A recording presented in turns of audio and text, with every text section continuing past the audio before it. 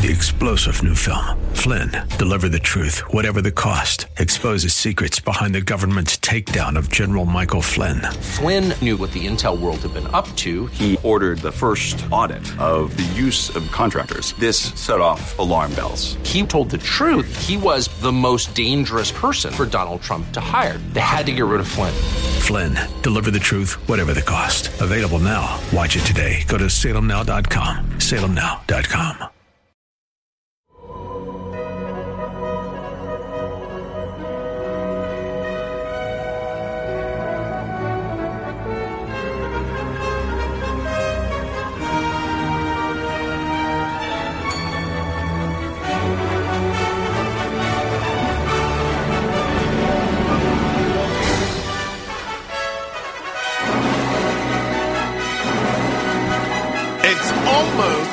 Episode 50, one away from episode. That means crazy. Is it possible the battle for 1600 has been going for nigh on a year? I think so. I think my arithmetic is almost sound, and we are delighted to be back with you. We are testing the bounds of technology today because my co-host Boris Epshteyn, former strategic advisor to the Trump 2020 campaign, also former special assistant to the president, he is ensconced in some faraway bunker. For a bunker, it looks very nice, and it looks like he's coaching a football game. He's got his headset on. Welcome to the battle for 1600, Boris. Hot on 2-3. We're going far out spike.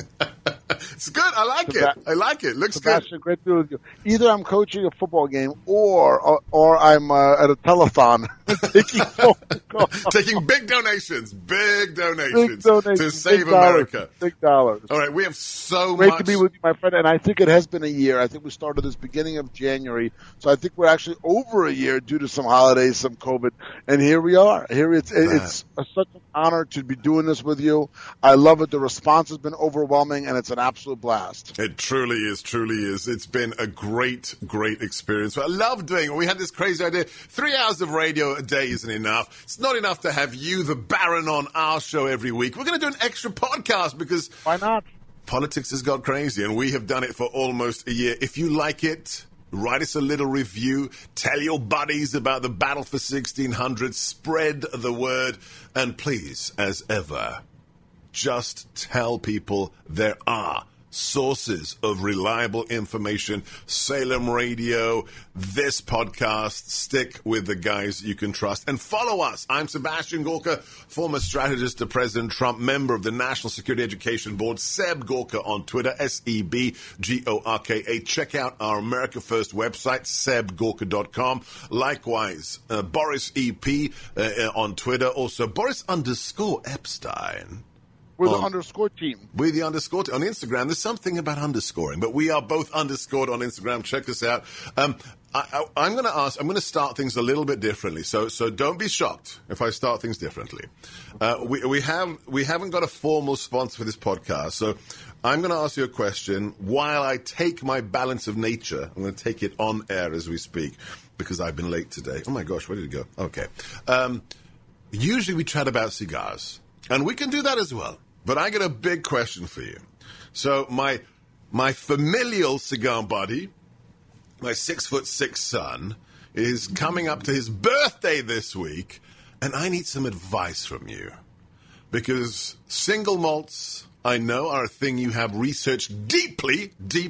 Yes, a lot of research. In the Highlands of Scotland.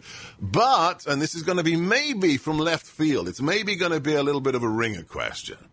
My son likes a good single malt, but he also is intrigued by Japanese whiskeys. Baron Boris, do you have any experience with, can you recommend, what is your take on our Asian friends and their malt whiskeys? So here's what I'll say. Japanese whiskeys can be good. Hibiki is a nice brand. There's several Hibiki, of them. hang on, I'm making notes now. This is a serious question. Hibiki, okay.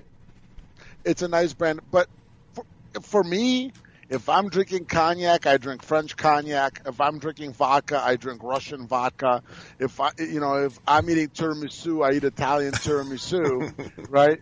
And if it's goulash, it better be Hungarian. If it's goulash, it's Hungarian. It's absolutely Hungarian. So if I'm doing Scotch, I'm drinking Scotch from Scotland. I think it's the birthplace. I've been there. I've been to Speyside. I've been to Highlands. I've been to Lowlands. I've been to Edinburgh. So for me, there's nothing like that. He said it right. He said it right. Edinburgh. What is it with our American brothers saying Edinburgh? Edinburgh. Nope. Edinburgh. So simple. All it takes is a trip. A trip and a couple of single malts. Oh my goodness! A trip, single malt, cigars, some Monty 2s under the sun, under the sun and the moon in Craigellachie, Scotland, with my dad. One of my favorite memories. Also smoking cigars and drinking Scotch on Rose Street in Edinburgh. So my recommendation, I actually picked up a great bottle just yesterday. I smoked a cigar last night. I sat outside. Where I am is a little bit warm. It was windy last night, but very nice. I smoked outside. Had a punch cigar, a nice, a very nice. That's a solid smoke. Solid smoke. A little bit on the heavier side, and I drank Aberlour 16 double cask. Is that your favorite? What are your favorites when it comes to single malt Scotch? So I actually somewhat differs by season for me. If I'm somewhere, wow, look how sophisticated this guy is. Varies by season. What about phases of the moon? The moon and what's in, what's out. I'm a Leo. Is Venus in retrograde? Well, I'll have an Oban then. Leo's coming in. So if I'm somewhere really warm, you don't want a heavy whiskey, right? So if it's warm, I'm going Macallan 10. Okay. On the flip side, if it's cold, I'm going Lagavulin 16. Classic. Which is from Islay. Heavy, a lot of peat. Peaty.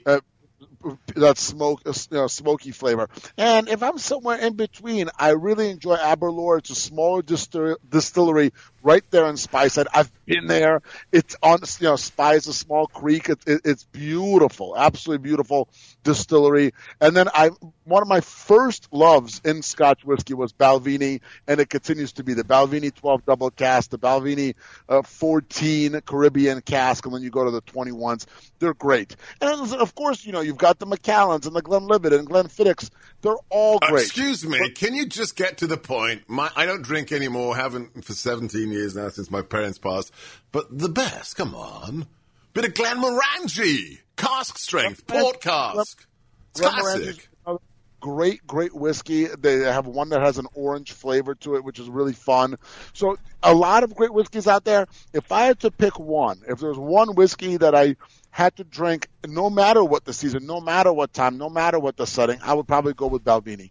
Interesting. Fascinating. Okay, he has educated me. I'm going to do a little bit of research on the Asian, the Japanese whiskeys, but whether it's just any aspect of fine life, the Baron can help us out. You're listening to The Battle for 1600. Lots of very important stuff to discuss. Actually, I have a question. I don't know if Eric's listening. We had a couple of cuts from the show that I didn't use from Jen Psaki. What? Do we have those available? Ooh. The woman with the funny hair who likes... I'll circle back on that. Don't steal our thunder. Okay, exactly that. Let us play a couple of cuts just to get things rolling. Let's play cut 4. Jen, I like Soviet Ushanka's Psaki. Play cuts. And last thing I just want to do before we get to your questions, I often note I'm going to circle back. I hate to disappoint conservative Twitter, but I am going to circle back on a number of things, as we often do directly. But Ooh, I can't remember somebody who had to actually make a statement that, conservative Twitter or left-wing Twitter is getting under my skin. Why is that? Well, let's play a good example of why she had to say that. Jen Psaki, again, video cut 3. I'll circle back if there's more I can share with you. I'll circle back with you if there's more to convey. I'll have to just circle back with you. We can circle back with you. I'm happy to circle back with you. I can circle back. I will have to circle back on that one. That's an excellent question. Oh, such an important question. We will circle back with you, and we'll circle back with you. It's an interesting question, but we'll circle back. I'm happy to circle back, but I'll have to circle back with you on it. It's a good question, but we'll circle back with you on this today. We will certainly circle back with you more direct. Boris, I have to ask you, as a guy who's done a lot of media, worked on campaigns, worked in the White House, This administration, we've got a new article up. You guys can check it out on everybody in the cabinet. It's this weird cocktail of arrogant ideologues that really want to drive through transgender this, no borders that, and just real incompetent losers. I mean, seriously, that's the president's press spokesman.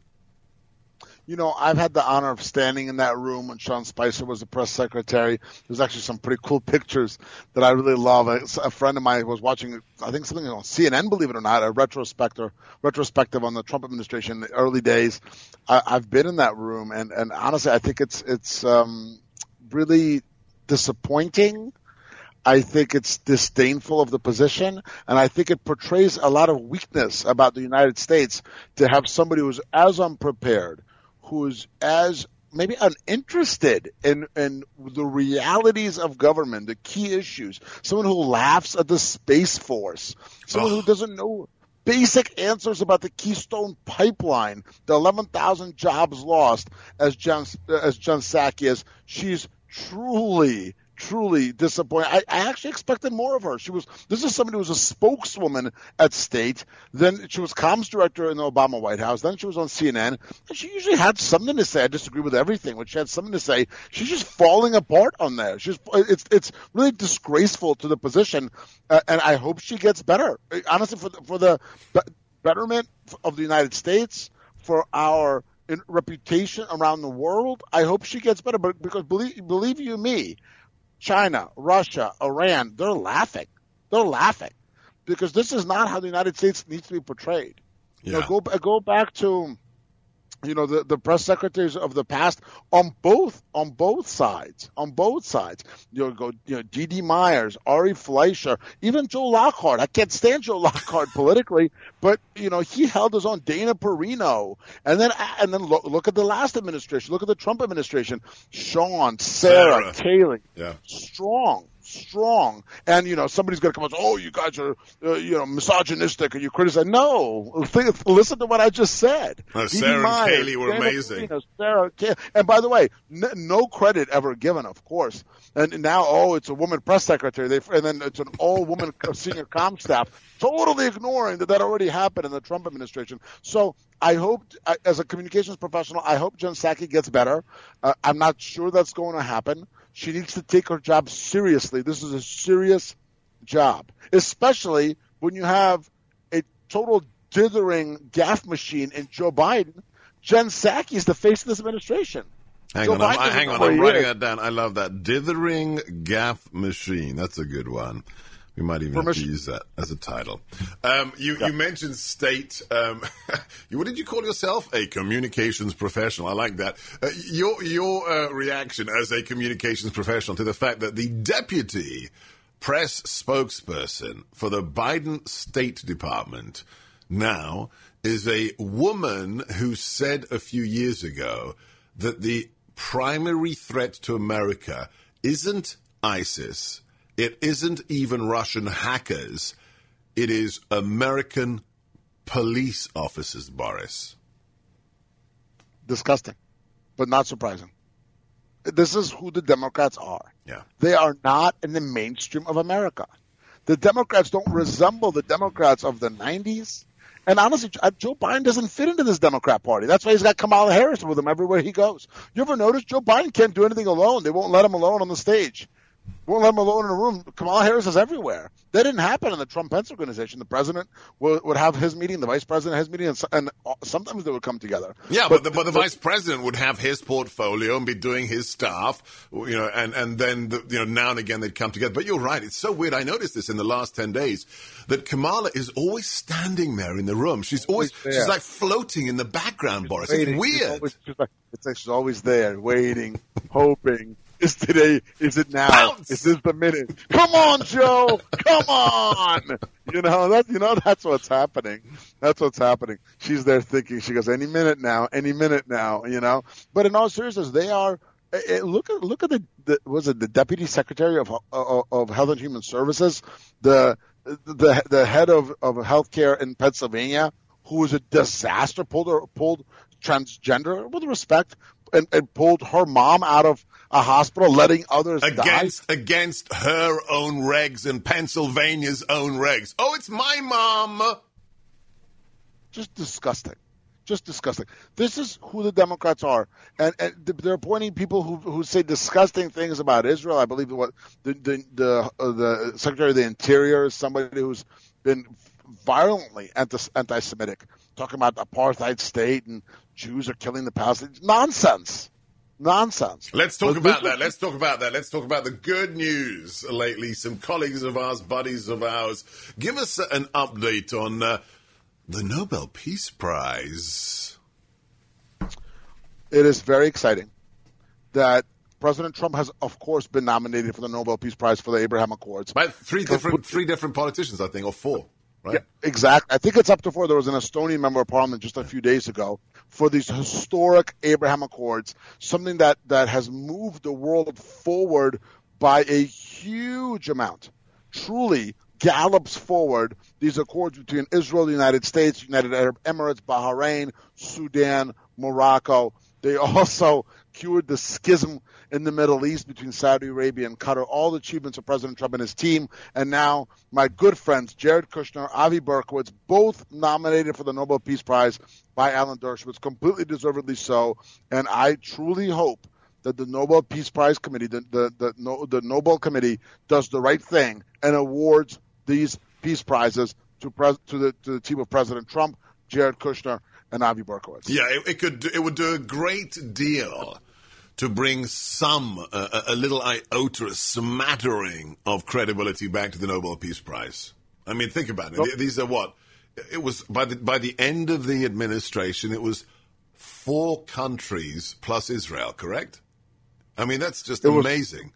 Absolutely. It was four countries, and it continues to thrive. You've got soccer teams from Israel and the UAE playing each other. Israeli ambassador, head of mission, is now in Morocco. So there's been an opening up of the Arab world. And what it means strategically, it's so important, as you know better than anybody with your background in international affairs, national security, the turning of the Arab world toward Israel is a turning away from Iran. Yes. That's what's happening. That's what makes the world safer, and vitally, that's what makes America safer. So I truly hope that the Nobel Peace Prize is awarded to President Trump and his team of Jared Kushner and Avi Berkowitz, good friends, but more importantly, great statesmen, great Americans, and people who've done so much for the world and who did not play footsie with Iran, as right now, of course, the Biden administration is starting to do.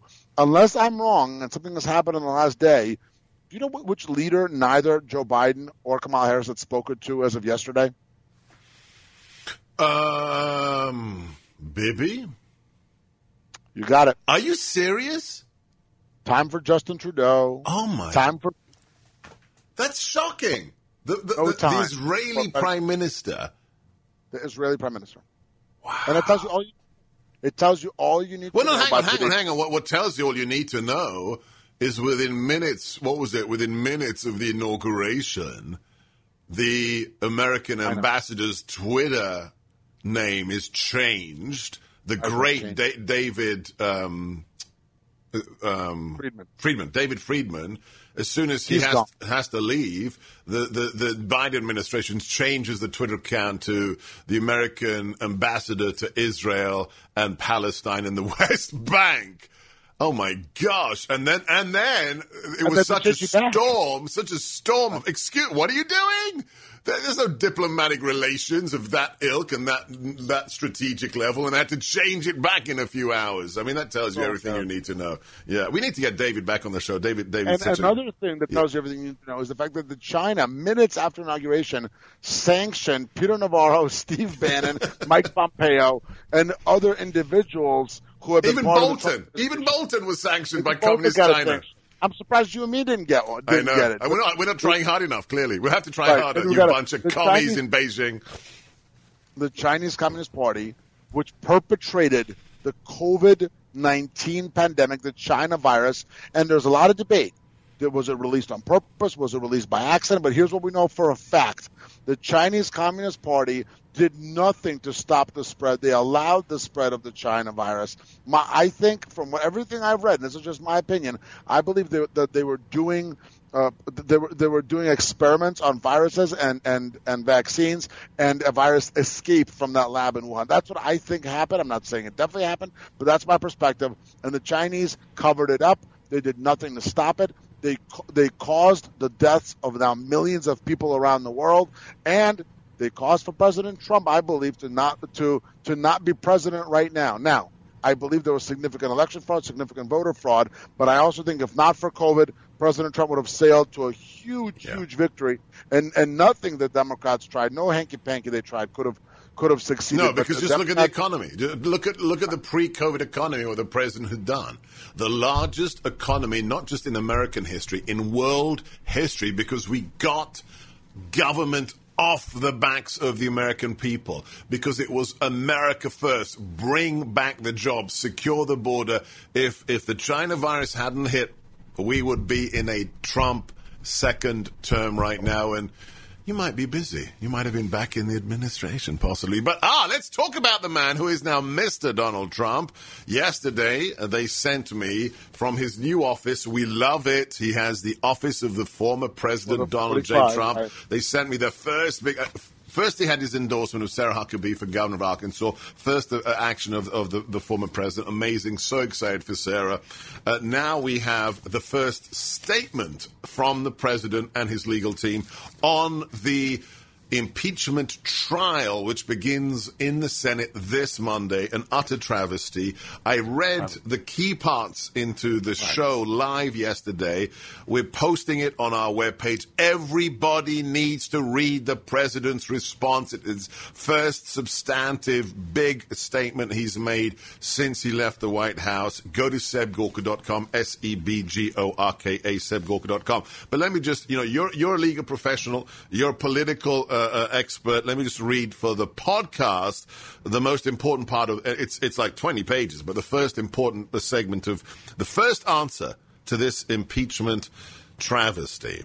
Since the 45th president is no longer president, the clause "shall be removed from office on impeachment" is impossible for the Senate to accomplish, and thus the current proceeding before the Senate is void ab initio, as a legal nullity that runs patently contrary to the plain language of the Constitution. I mean, enough said, right, Boris? I mean, that's game, set, and match just in that one sentence. When the Constitution says that impeachment is about removing a sitting president, the fact that Chief Justice Roberts refuses to preside because it's not about a president, then is this thing dead in the water, or is it still very dangerous? Well, it's dangerous in a way in terms of public relations. They do not have the votes to convict the president. It was 50-45 on whether to dismiss or not. So those who voted to dismiss now, if they don't think the whole thing is constitutional, they can't move. Right, so let's be clear here. For those who missed it, thanks to Senator Paul, there was a vote on the constitutionality of trying to try a former president. 5 Republicans bailed, of course, you know who they are, Mitt Romney, Sass, the weak ones, the non-Republicans. But 45 GOP senators said, no, this is unconstitutional. And by the way, you need 76 to convict. So technically... 67. Sorry, 67. Why do I do that? I'm dyslexic in math. 67. So why? What is the real motive for the Democrats to do this? Because they know they can't convict him, Boris. It's a full-scale attack on the president, on his supporters, on the MAGA movement. That's what this is. This isn't about the law. This isn't about the Constitution. I actually think this issue should be in the front of the Supreme Court and being discussed as something that's illegal. There should be a temporary restraining order against this trial. I firmly and fully believe that. So this isn't about the Constitution. It's not about trying to convict. It's about trying to convict the president in the eyes of the American public, convict the movement. And they're trying to erase President Trump from American political discourse, but it's not going to work. I thought the answer was good. I thought I would have liked for it to be stronger on the election fraud side. Okay, so this is my big question to you, okay? Because this is the big strategic, and I mean strategic question. Because right now, and of course, there are numerous possible scenarios, but there are 2 big ones. on how to play this or how the president is being told he should play this. And I'm really curious on your take, given that you've served as a presidential appointee, you've worked on the campaign, and you are legally trained. Where did you go to school? Fancy school? Well, fancy enough, Georgetown undergrad and law. Georgetown, there you go. Okay, so Harvard. two possible big plays. Number one, you go in there and you argue this on the merits of that argument. This is unconstitutional. I'm not the president. You can't do this. Or you use it as an opportunity to, you got the platform, so we're going to show you all the election fraud evidence that the courts, the mainstream media refuse to allow the American people to see. Right. Oh, and one more. Here's an interesting one. This is the one I like. Because he's not going to get convicted, they just don't have the votes. Because the election fraud evidence presentation could still be undermined in one shape or form by the rules of how this is being done if you look at the atrocity of the 8-hour impeachment in the House. How about this? How about using this as an opportunity to talk about, because there's only one article of impeachment. It's incitement to insurrection. It's encouraging violence. I love this idea, Boris. Use this to just play on a loop, to read into the record every single incitement to violence by the Democrats over the last 12 months. BLM, Antifa, it's all great. It's a street party, social justice, no peace. Use this to throw the charge back on the people who really have normalized violence. Right. What's your preference? Is it a combination? If you were whispering to the legal team right now, what would the Baron's advice be? I've consistently thought that the defense should have three vectors to them. One, the first vector is the unconstitutionality of the process. Unconstitutional, unprecedented. A former president has never been tried in the Senate. And to your point, John Roberts said, no, I'm out of here. Now you've got Patrick Leahy, who's as partisan as they get. He's left of Mao Zedong. He's presiding over this sham trial. So that's one. Two, no incitement. The president said march peacefully and patriotically to the Capitol. And to your point, there you point out all of the incitement. Maxine Waters calling for Republican officials to be assaulted.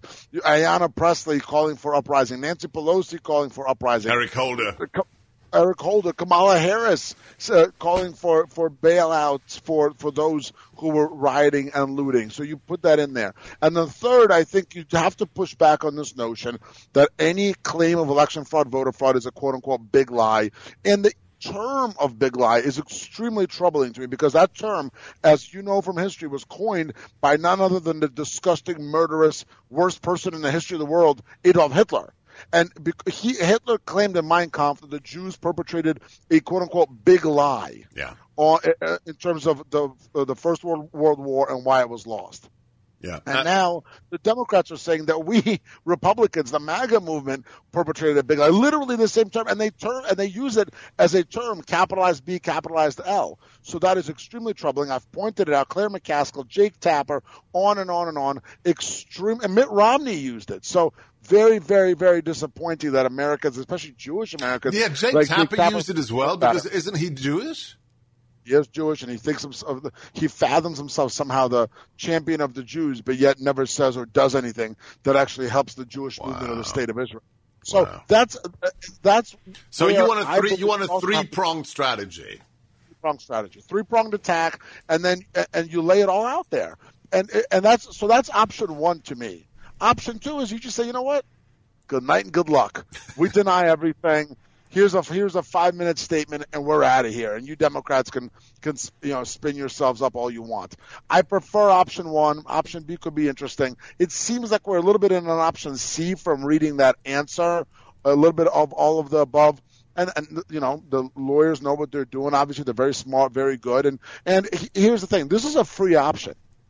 No matter what happens at this point, unless something completely unacceptable and unprecedented occurs, the 45 people who voted to dismiss, they cannot now flip and say, well, we're going to convict, okay? Right. So it's a free option. Let's go in there full speed. Let's go in there with a full attack. That's what I believe. But that's always my approach, and it's mostly steered me well because I don't think that appeasement works. Yeah. And right now we are appeasing the Democrats. They're coming at us full blow. Let's talk about that. Let's talk about that because we have two new guests to the show who've been great performers in terms of, carrying forward the mantle of America First and the MAGA effect. And that's Marjorie Greene and Lauren Boebert, Colorado and Georgia. And in the last 3 days, Boris, I mean, they are like targets number 1 and number 2 of the mainstream media. There's a video now. I don't really want to show it, but if you really want to watch it and find it, you can find it for yourselves. There's a video from some kind of PAC or whatever where they are literally, I'm not joking, literally saying that Lauren Boebert is an attempted murderer of Nancy Pelosi, who helped people scout out Congress before the riot.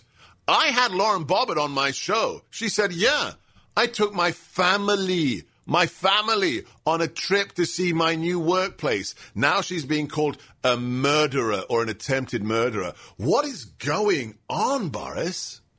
Something very interesting is happening now. The issue with Marjorie Taylor Greene, and I've dealt with Congresswoman Greene. I'm Jewish. I've never sensed any ounce of anti-Semitism from her. It does seem that she's posted some things on the internet in the past, said some things that are controversial, and those things are wrong, and there's no place for them. Full stop. Okay? Full stop.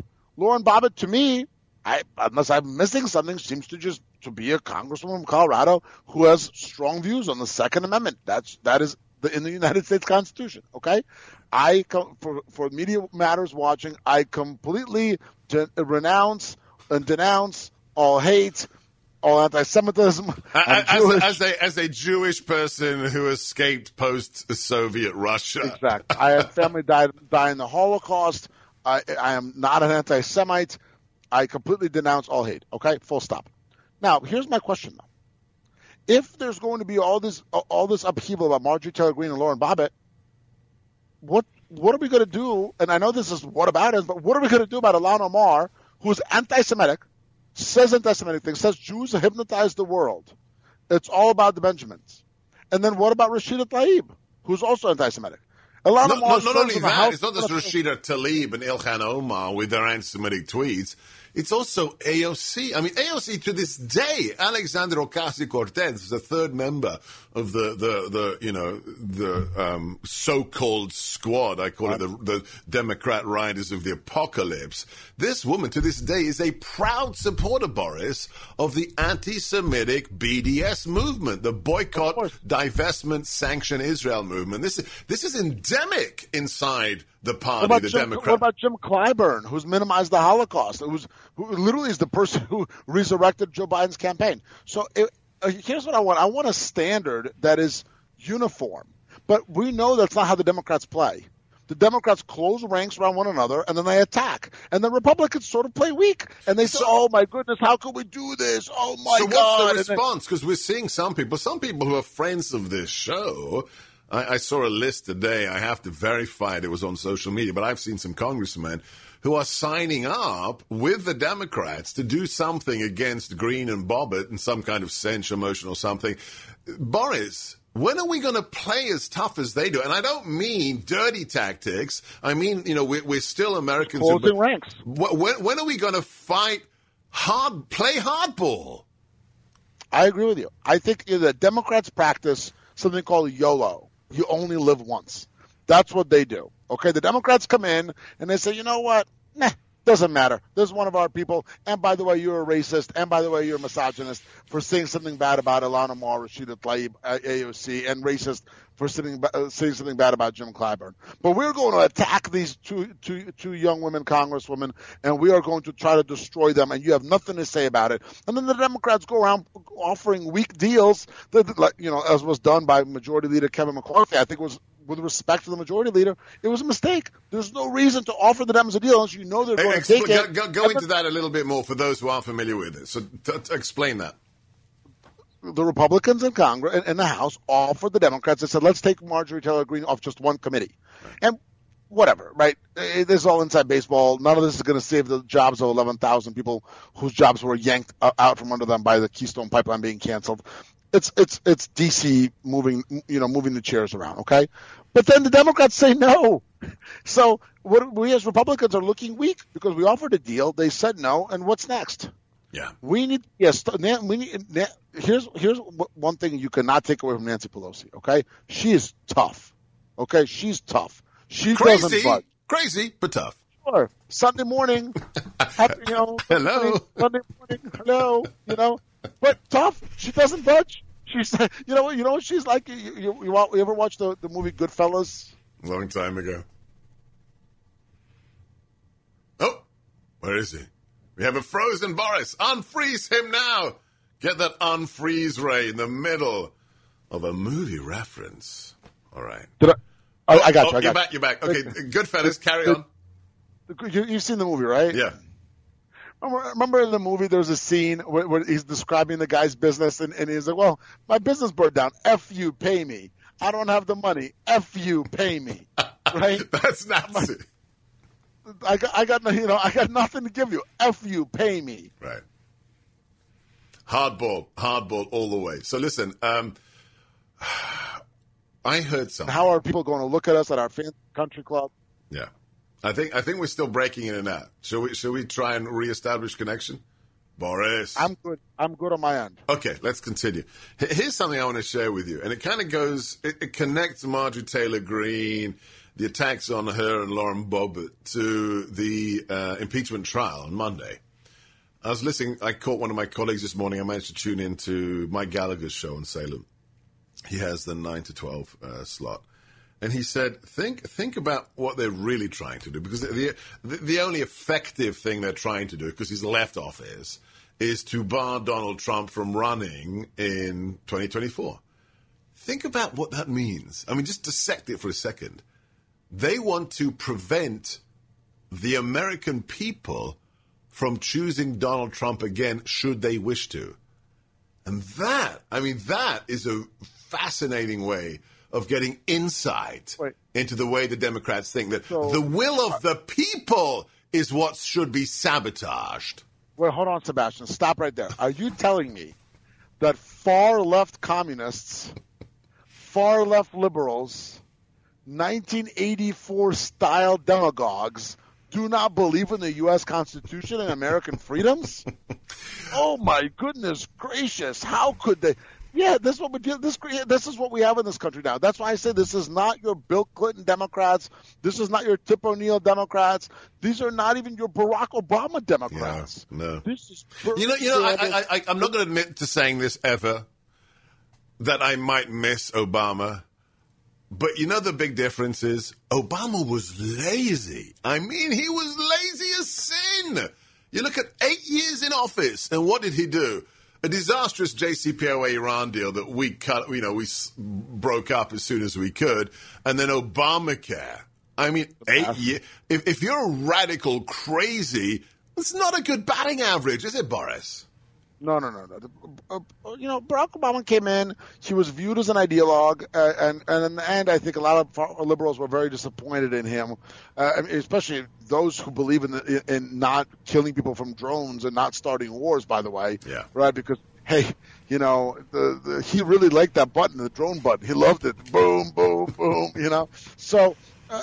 If you see what's happening now, it is a complete radicalization of the left, radicalization of the Democrat Party. And you know what? If they are trigger happy because they apparently got 80 million votes for Joe Biden, even though he got 6 people to show up at a rally, okay, fine, maybe they believe that. That ain't happening again. Okay, that ain't happening again. The mail balloting bonanza is going to be put to an end. And if they want to continue to marginalize themselves as the Democrats, they want to continue to make themselves into the American version of the Chinese Communist Party, sure, go ahead and try. But the American people are going to continue to reject that. And if you look at what happened in the House races, look at what happened in the state state houses. That is the effect it's having on the Democrat Party. And, they are becoming a minority party. And, yes, I know they just won the presidency, and I know the Senate's 50-50. But you know what? This was an outlier year, outlier election, a lot of voter fraud, a lot of election fraud, unconstitutional voting that violated Article 2 because rules were changed not by state legislatures. 2022 is – everybody's already accepting the Democrats are going to lose in 2022 in the House. And then if you lose that, then it's on. Then it's on to 2024. But for that to occur, we as Republicans have to be strong. We have to have a tough spine and not back down against the triumvirate, the troika of Democrats, media, and big tech. Yeah, no, that's it. That's perfect. The troika of Democrats, the media, and big tech. We could dedicate a whole podcast to that. We're out of time. I have a suggestion for you. Next week, with the trial starting on Monday, we should have an earlier podcast, don't you think? Let's do it. Yeah. Let's do it. It's going to be super important. Should I not shave until the trial is over? What do you think? I don't know. I can't ask Shad because he's there stroking his beard. I don't know. Yeah, we'll see. Grow it out till Monday. Then we'll ask the listeners to decide. We'll ask the listeners. All right. I'm Sebastian Gorka. This is the Battle for 1600 podcast, episode 49, with my co-host Boris Epshteyn. Follow us, Boris EP on Twitter, Boris_Epshteyn on Instagram, my webpage, sebgorka.com, Seb Gorka on Twitter, Sebastian_Gorka on Instagram. Tell your friends, subscribe, write us a review. We will be back with a blow-by-blow reaction to the second impeachment trial of the 45th President of the United States. Last thoughts, Boris. Sebastian, thanks so much. Great to be with you. My thoughts are this. To the MAGA movement, the Republican movement, the Trump movement, stay optimistic, stay strong. And to Republicans as a whole, do not bend. Do not cower. We have to stand up for what we believe in, which is America, the Constitution, our freedoms, our beautiful country. If we cower to the left, we are going to be defeated. Appeasement has never worked. Stay strong. God bless. Never, never surrender to the mob. Wonderful words. God bless you all. See you next time.